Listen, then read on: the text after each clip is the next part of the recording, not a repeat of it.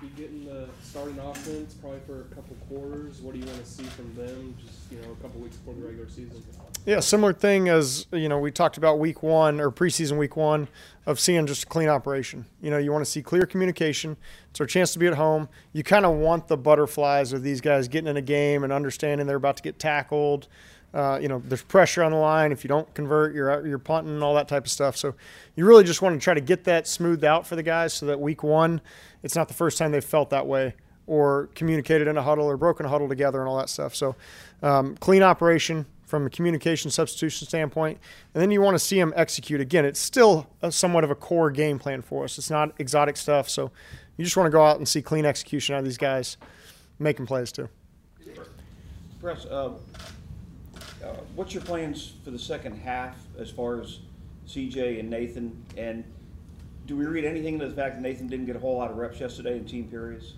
No, I mean, it'll continue to be CJ will get the first action coming out of the half, and then Nathan will get an opportunity if the situation fits. That's not necessarily – it doesn't always go that way. So, again, we're saying it. It's not stamped. It's not in concrete or anything like that. Things could change. I think that's kind of the one thing is we reserve the right to change depending on whatever happens within a situation, a game, today, tomorrow, whatever that may be. But, CJ continues to be our second quarterback, and Nathan's continuing to compete in that third role right now. And like I said, the limited number of snaps that Nate had in the two team periods yesterday, is that anything to read into that? No. I mean, I think that's just, our second quarterback takes the second amount of reps or the second majority of the reps, and then the third quarterback gets the next ones after that. What kind of run blocker is Jacob Harris? Jacob's done a good job so far. I mean, there's only been so many opportunities where it's live, bullets are flying, people are trying to tackle the ball carrier, but he's a guy that's done it in this league, in competitive situations. So he's got a tape out there, plus the things we've seen from him, but we feel like it's a role he could certainly contribute to. Do you have a sense that Trevor's really humming right now, ready to kind of, for lack of a better term, pick up where he left off last year? It feels that way. I mean, obviously you got to prove it every down in this league, but it certainly seems like he's kind of picked up where he left off at the end of the season and carried that through the entire offseason, not necessarily training camp, to where, it feels like we're light years ahead as an offense of where we were at this time last year. But again, in this league, you got to prove it every single down. It doesn't matter how you feel; it matters how you perform. So that's what we want to continue to see from all our guys. How different is the offense in terms of what he likes to do, what you guys are tailoring it to him, as opposed to last year when you just kind of threw it all out? I don't know, because I think you start with a certain vision of an offense, and then kind of week to week you would change a little bit. You'd tailor your approach to attack a certain defense, or really not necessarily even attack a certain defense, but to win a game. Because a lot of times, we need to take into account who we're playing on offense, how the big picture of what gives our team the best ability to win is, how that's reflected in the way we play on offense. And then within a game, you've got to be able to kind of ebb and flow. But I think just in terms of where we thought we'd be last year, where we were last year, and where we are now, I think there'll be maybe some of the bread and butter things that we felt like Trevor got really comfortable at, fit our personnel.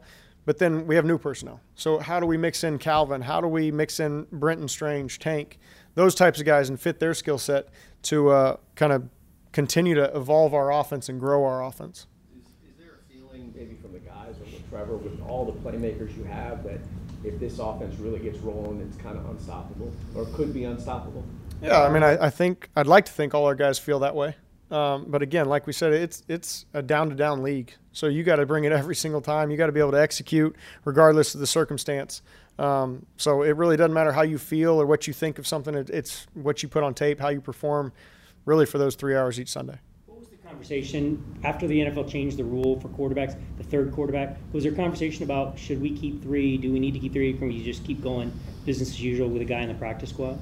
We've had those conversations here and there, and I think it's really kind of a case-by-case, week-by-week basis, really. I mean, there may be a situation you keep that guy in the 53, but if you're light at another position, you need the bodies, and you're healthy at quarterback, maybe that week you don't have a third quarterback, however that looks. So it could be, I don't know. I think just like anything in this league, things could change so quickly. Everything's down to down, game to game, whatever it is. So I don't know that there's one blanket philosophy we have on that situation necessarily. Is Is that really too concerning, the third quarterback thing? I mean, it seems like that doesn't really happen too often where Yeah. your starter and your backup go down and then you have to bring in a third guy. Is that really a concern? I mean, I think part of it you'd take into account the health of your quarterbacks at the moment.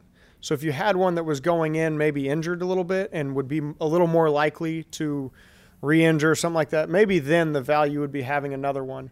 But it's one of those situations where you don't need it until you need it. So all of a sudden you're in the NFC Championship game as the Niners were when kind of the talk of this thing all rose up, and all of a sudden it happened and you don't have it. And so, you know, I know they did it a couple years back with the third quarterback being available and went away from it and have gone back to it. So I think they just continue to try to meet the needs of whatever's going on within the league in that certain time frame and come up with the best rule for it. But I think each team's philosophy is probably going to change on how they approach it, and I think it should based on week-to-week situations. When you're in the room, kind of figuring out who the number 6 receiver is going to be, do you defer to special teams, or do you fight? You have to fight for your guy. I mean, we try to work together. So when we go through our offensive personnel evaluations, just as a staff, Heath and Luke are in the room with us, and we want to hear their opinion and all that because we understand the big picture of the roster development. Now, if you get to ask me, do you want a defensive guy or an offensive guy, I'm always going to fight for the offensive guy because I'm the offensive coordinator. But we all understand Doug and Trent's, their role in shaping the whole roster and understanding the big picture of everything. So, we all understand that. We want to be able to present the most useful information for them. So there's a lot of times, again, like I've said a couple times, if our top 4 are healthy, really you're assuming that 5th guy is going to get 4 or 5 snaps on offense if all goes well. So, yes, then we would defer to how Doug, Trent, Heath see that role for us. When you're having those roster conversations, how do you kind of balance a veteran who maybe has been there, done that, or a young player who you think the future's bright for? How do you... Again, it's all case by case. I mean, you get into all sorts of factors, and a lot of times that goes beyond us. That goes to Trent and Doug and understanding maybe the salary cap fits, whatever. There's a ton of factors that you could involve in it. A lot of times you'll go to experience of the player, maybe potential development if there's certain closeness, health history, whatever it may be of what you project long term for certain players in that battle. But again, I don't think there's a certain, you always go with the young guy. I think it's a case by case. What are we looking at right now? What are we dealing with big picture wise to make the best decision in that moment? Sorry, Coach.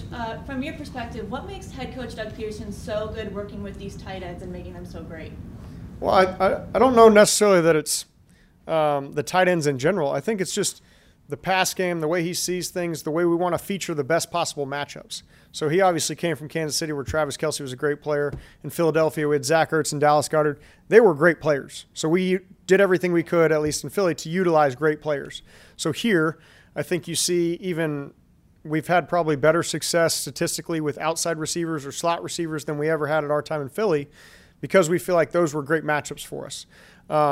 So certainly tight ends and dominate in the middle of the field, and there's somebody that whether they're matched up on linebackers or safeties, you hope you have the talent at that position that could exploit that matchup. And I think that's something that Evan brings to us. Brenton continues to have a role moving forward in trying to feature the same ideas. Thanks, Coach. Thanks, Chris.